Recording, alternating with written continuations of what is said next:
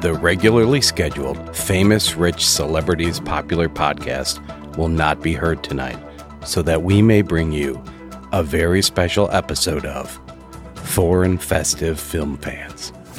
Tonight, Mark gets addicted to speed while mourning his girlfriend's death in a car accident and contemplating losing his virginity, while Bob's absentee father returns to ask him for money right after his alcoholic uncle slaps him and his best friend Mark gives him a joint. If any of these things are happening to you, please call the Festive Fans Hotline so that we can tell you about a foreign Christmas film. What? Ho, ho, ho! Join us. Viewer discretion is advised. Have you ever seen any of those foreign films? I don't like them.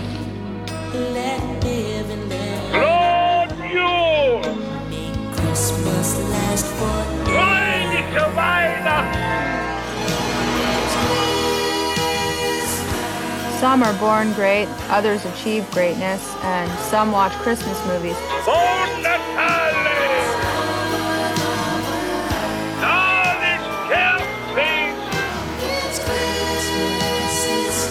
We are the wild and crazy guys. Well, they're both festive, aren't they? Joyeux Noel! And we are the Festive Foreign Film Fans. Hey, Mark. Buon Natale. Hey, Mark, I have to greet you with Happy National Christmas Podcast Day. What? It's what day? Mark, they have a holiday for us now. You know, I love those people at Hallmark. I went out to get you a card, and they were all sold out. Unbelievable. We're that popular. There's so many of us. But we're the best. We are, absolutely. And I'm so excited because you followed the idea of the theme for Halloween, and you're still wearing your costume, which is great because I thought this was good. We were to dress up like something from one of the movies that we watched. And as you can tell, I'm not sitting down tonight because my tower costume is I can hardly move in this thing. And when I bent down to get through the doorway, all the water on top fell out. Please don't bend over again. But what do you think? The flames, though, cool, isn't it? You're hot. And if I could just, if it gets mumbled because the helicopter keeps sticking in my mouth, let me know. I will. But Mark, look at you. All right. So, you're going to probably say, what are you dressed as? I wasn't going to bring it up, but I am a bit curious. Well, I'll give you a hint. It's from the movie Rare Exports. I only have a hat on. Wait. Jake's got to have to turn up the lights because I'm afraid. Did someone let a naked Santa in here? You know what? Ever since I saw that movie, I've been inspired so many times for so many different reasons. Luckily, the shadow from your script is casting in the right places. That was very strategic by me. Well, as we go on, you might get a little cold. But so the concept behind this day was all of the other Christmas podcasts, everyone decided to do a version of the Christmas Carol. And some people are doing, cartoon versions, the Alistair Sims version, Scrooge, trying to cover as much ground as possible. So we decided to find a foreign adaptation of the Christmas Carol, and it was not easy to do. We had to go all the way back to 1953 in the country of Italy to see their version of the Christmas Carol. And I guess I should put this out there. So as we describe and talk about this film, it did not have normal subtitles, and it's in Italian. So there is a method that you can use artificial intelligence to generate the subtitles, which we did, in which they translated every single word and in ways that I'm sure the producers and the director did not intend for Scrooge to shout suddenly in the midst of, a scene, "Orange." And we have no idea what that is for. But I'm glad that you've offered to cover our film for the night. And so you can, introduce us to some.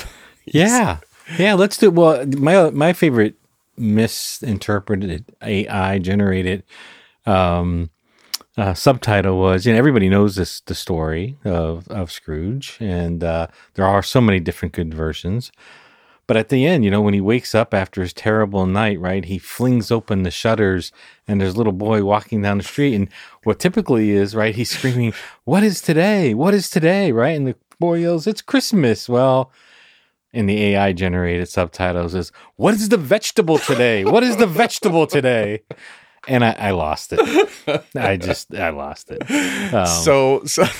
So did he buy like the Cratchits, a giant Brussels sprout or something? I mean, it was, but I would say the movie is loaded with incredible actors and actresses that are famous, which we'll get into. But the story or the movie tonight is called Nonomate Troppo Tardi.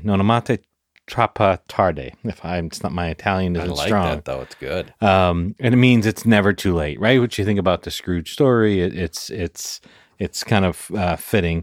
But here, let me just talk about the actor. So the first actor I'll talk about is Paolo Stupa, and he plays Antonio Stupi. He's our Scrooge character. Paolo is well-known as a well-known Italian action star who worked together with Vicino Viscotti and his wife, actress Rina Morelli, on adaptations of Chekhov, Shakespeare, and Goldoni stories. Oh, wow. So he's a serious actor. Very serious. He appeared in 200 films, including the English-speaking epic Once Upon a Time in the West by Sergio Leone, and the UK film Beckett with Richard Burton and Peter O'Toole. Oh, wow. Yeah, he has some good stock, right? Props. Yeah, it gets better. Hey, wait, can I ask you though? Yeah. You know what's interesting, and maybe some of our Italian listeners, if they know, I didn't look this up, but the last name, does it in Italian mean something like miserly or Scrooge-like? I wonder if it does. Oh, I don't know. If you know, call us. Yes, because it was Stoppi, and I think it's the correct pronunciation is Stupe. Okay, I think. I don't think a lot, but I think. Let the artificial intelligence think for you. Yes. What is the vegetable today? The next says a man sitting there naked. Next actress is Ise Bracella. She plays Rosanna Graner. And in this actress, Isa, she plays the Belle character, sort of the love interest, right? Isa made her professional debut while still in high school. Wow. She starred in mostly comedic films. The year of this film, 1953, she married director Carlo Alberto Chiesa. And following their birth of their daughter Carlotta, she retired from show business. So she had a brief career and no English-speaking films. But it's interesting. She just passed away this May. So she's still well known in Italy, and around the Italy film fans and that genre. But she just recently passed away. So isn't it, if you think about it, she was in a movie in 1953 and she just passed away this year. Yeah. Wow. Yeah. And the other thing is, she was a comedic actress, but this is not a comedic part at all. There's no comedy in this movie. No. All right, I should say that. Where's my vegetables was kind of funny. Orange. The last person and most fascinating actor, and he plays the character of Riccardo, who is in this movie Antonio's brother. But Marcello Mastroianni is regarded as one of the most iconic Italian performers in the 20th century. He became an international celebrity working with Federico Fellini and became paired with Sophie Loren in 8 movies together. Yeah. He was nominated for the Academy Awards for Best Actor 3 times in his career. Divorced Italian Style in 1962. A Special Day in 1977 and Dark Eyes in 1987. He's the one. I recognize the name. Absolutely. I don't know if I've ever seen a movie that he's in, but I know his name. When we were looking at this and you sent that over, the name was very familiar, but if you get a chance to look at his pictures, you're like, oh my God, yeah. And even in the film, when he pops into the first scene, you're like, okay, that's a much younger version of the person we get to see later on in the 60s, 70s, and 80s. And he's not the principal, he's not the main actor in this. No, he does it. So it's he goes on to this illustrious career, but here he's the side character. Yeah, he is. He's the brother. And so, should we talk about this version? Yes. So a lot of same elements, right? I won't go through the whole story. Everybody knows, right, who Scrooge is. In this version of the film, It's a Never Too Late, Scrooge is a pawnbroker versus a banker, as we see him in normal versions or different versions of Scrooge. But still the same thing. Everybody knows him. Everybody knows him as an angry, loveless person. I mean, there is comedy in it, right? He's so mean. He's well known as mean. The poor beggar on the street is trying to get little, any coins he can. He sees Antonio coming down the street and just like puts his head down. So it's like, why bother? Not worth I was the going to energy. say the same thing. He pulls his head back. Like even the beggar doesn't. Yeah, not even worth my energy.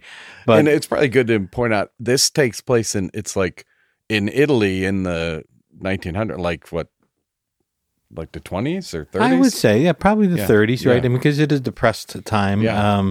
There's a little bit of reference into war, but very, very little, very, very subtle. But you're right. It comes out in 1950s and it's going back 20 or 30 years. But it's a small Italian village. They don't actually name the village in the movie that I recall. No. But it's just the same story where he is, holding money tight. It's Christmas Eve. Where his worker wants to go home and he's like, why do you want tomorrow off? Right. And just like in the movie, he gets a half a day the next day and he talks about his family. It's the version of Cratchit. But where it starts to differ in the movie. And I would say first, even before that, Bob Cratchit plays a much less role in this one. That's yeah. That's exactly where I was going to go. Sorry. No, that's okay. Is that relationship is really minimized, and really what it focuses on is his relationship with his brother, Ricardo, and early on in their life, Antonio's sort of the prize son. He knows everything. He's the smart one. He's the one the father and mother sort of give most attention to. Ricardo's sort of this kid who's, he's shy. He's sort of you assume that he's maybe a little bit he's maybe a little socially awkward. And so when they invite friends over for dinner, Ricardo's sort of like pushed off to the side and Antonio's given all the attention.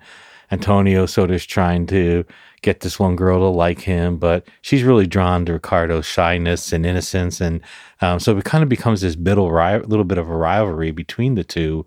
They grow up in their father's store working as a merchant. Antonio's keeping the books and Ricardo's stacking shelves with the cans. But then the father dies and really becomes this, Antonio becomes jealous of his brother because he gets married and really just spends his life being miserable.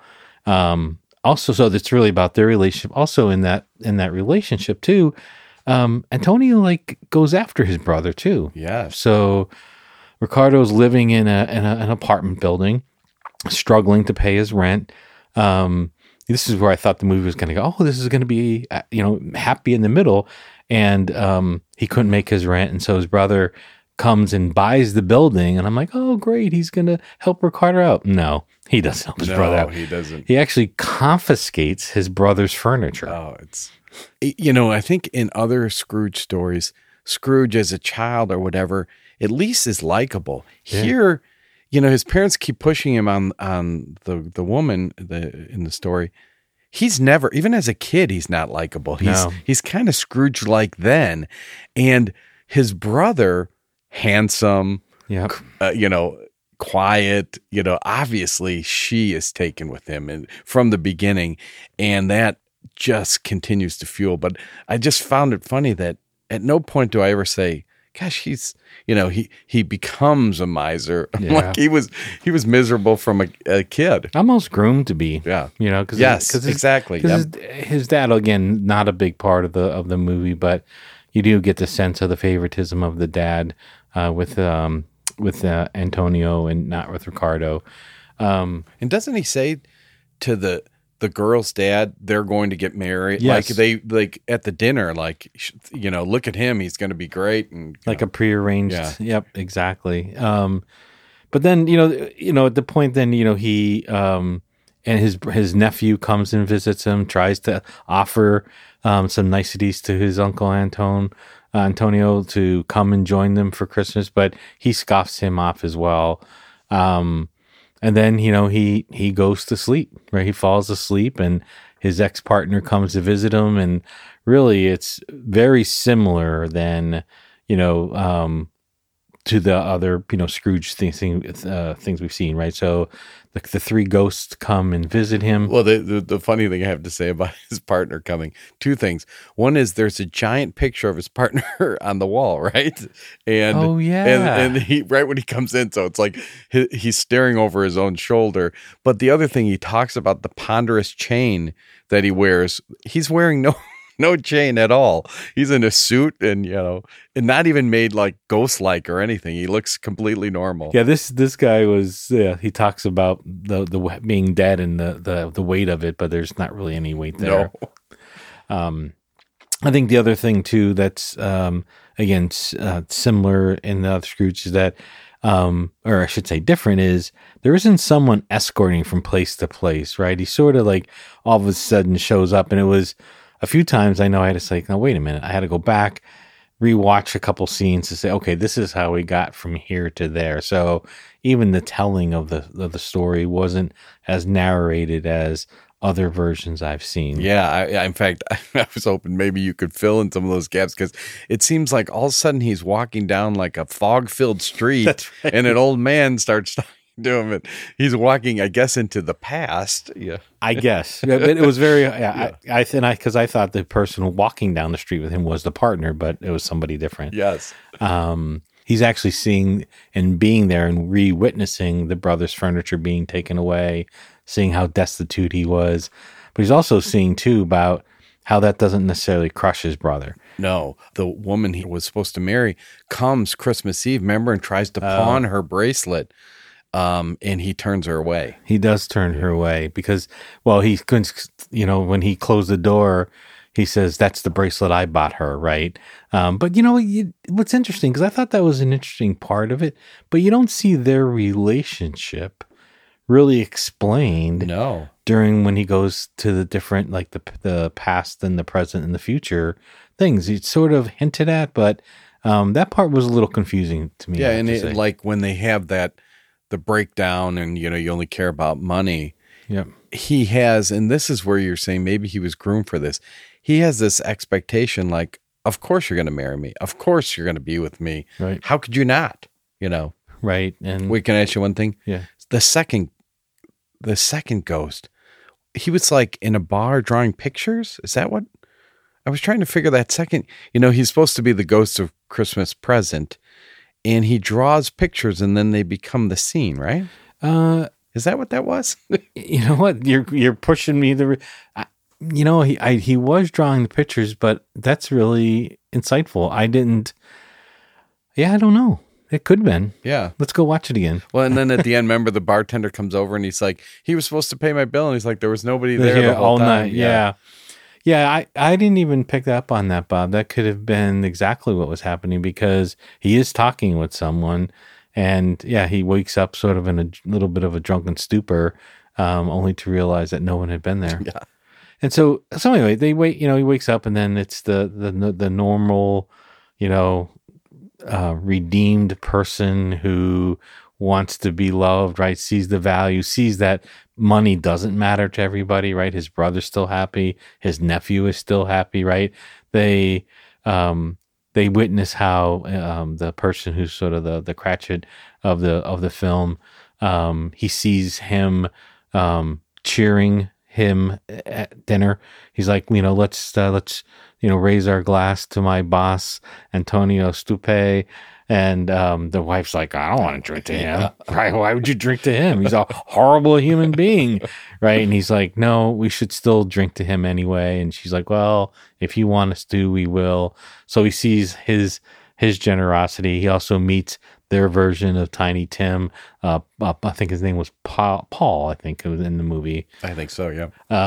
And so, he wakes up and of course he runs and starts reconciling with everybody once he knows what's the vegetable of the day. And he reconciles with his brother. He goes back, and it's interesting also in the film, or when he's seeing his brother in the ghost store or in the ghost visit, the one armchair keeps breaking. And then after he comes and visits and reconciles and said, I'll get you all your furniture back. You can stay here for nothing. Like the piece of furniture is fixed all of a sudden miraculously. That's so funny you keyed in on that, because I was going to say the same thing. Somehow, like, his becoming a generous person fixes the armchair. Well, there's just some things I can't explain, and I don't know if it's like you're left a little bit of mystery, or was there something in the translation that we missed, or maybe it's about relationship. It was broken, now it's mended and fixed. I don't know. I don't want to get too deep here. But yeah, I mean, it's a cute version of it. What is different and kind of nice is that, like you said, the brother constantly shows hope. His wife is like, you keep saying things are going to get better, and they never do. And he's like, no, they will get better. So that endearing spirit, that's not really kind of shown in the other, in the book. So, true. Yeah, it's not. I have a question for you really quick though, is what's your favorite version of A Christmas Carol?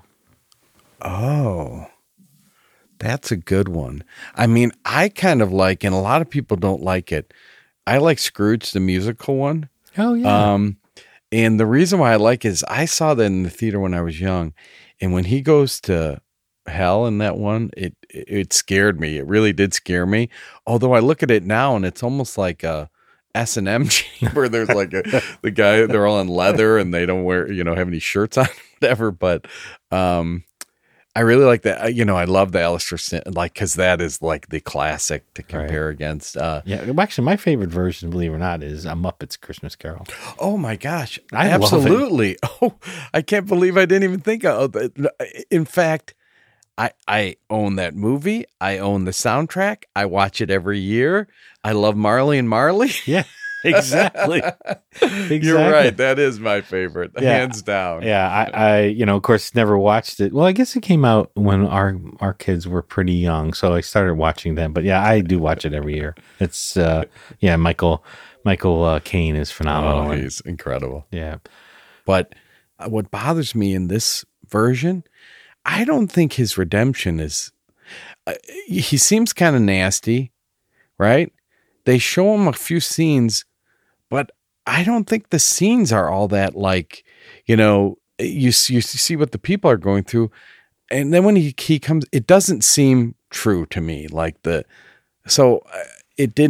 impactful to me really at all. I was like, at the end, I'm like, does he really turn, you know what I mean? He was horrible, definitely was horrible, but he kind of still at the end, he seems a little horrible. So I don't know. Well, I think he does such a good job convincing you that he is horrible, but your point is valid. And I also think I don't know if it's because it's the age of the film, right? From 1953, but it's not as joyful at the end. Right. Yes. And maybe that's it, Mark. Yeah. Maybe he doesn't do the dance and I feel light as a feather and right. Doesn't run around hugging and kissing people. And, but I agree. He does give the beggar, though, money. He does give the beggar money, which he's very shocked. Yeah. And this is a shorter episode, so we're not going to talk about any of the cultural things, or we really just want to get to the one music segment. And this is a song that was produced, or it's sung by and written by one of the other Christmas podcasters. His name is Tim Babb, and he's on Can't Wait for Christmas. And he put this out for everybody to use for their show, for the special episode. After Halloween is done, it's time to start the Christmas fun. Yes, my friends, it's Christmas Podcast Day. November 1st is the day you need to check your favorite podcast feed and join in the fun on Christmas Podcast Day. All your favorite Christmas shows are releasing brand new episodes. Some may say that it's too soon, but they're lucky we don't do it in June. So come along and have a laugh as we talk carols, films, and crafts, and all other things from the merriest holiday. La la la la, it's Christmas Podcast Day.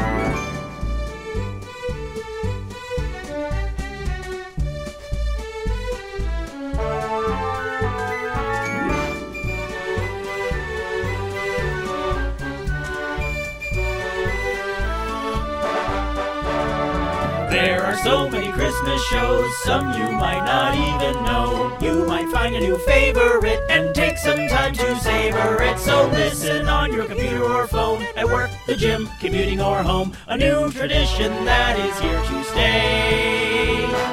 Tell everyone it's Christmas Podcast. Join in the fun on Christmas Podcast. Download everyone on Christmas Podcast Day. Get in the sleigh, it's Christmas Podcast Day. Christmas Podcast Day. Hey!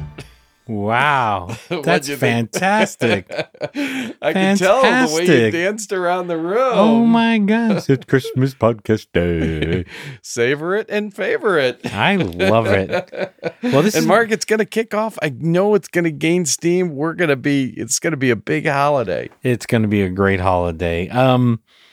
But maybe we should wrap up. And it was fun to do this. Yes, it was exciting. And download and go visit all the other podcasts. Everybody's having fun with this. Yep, I know what I'm going to do on this day.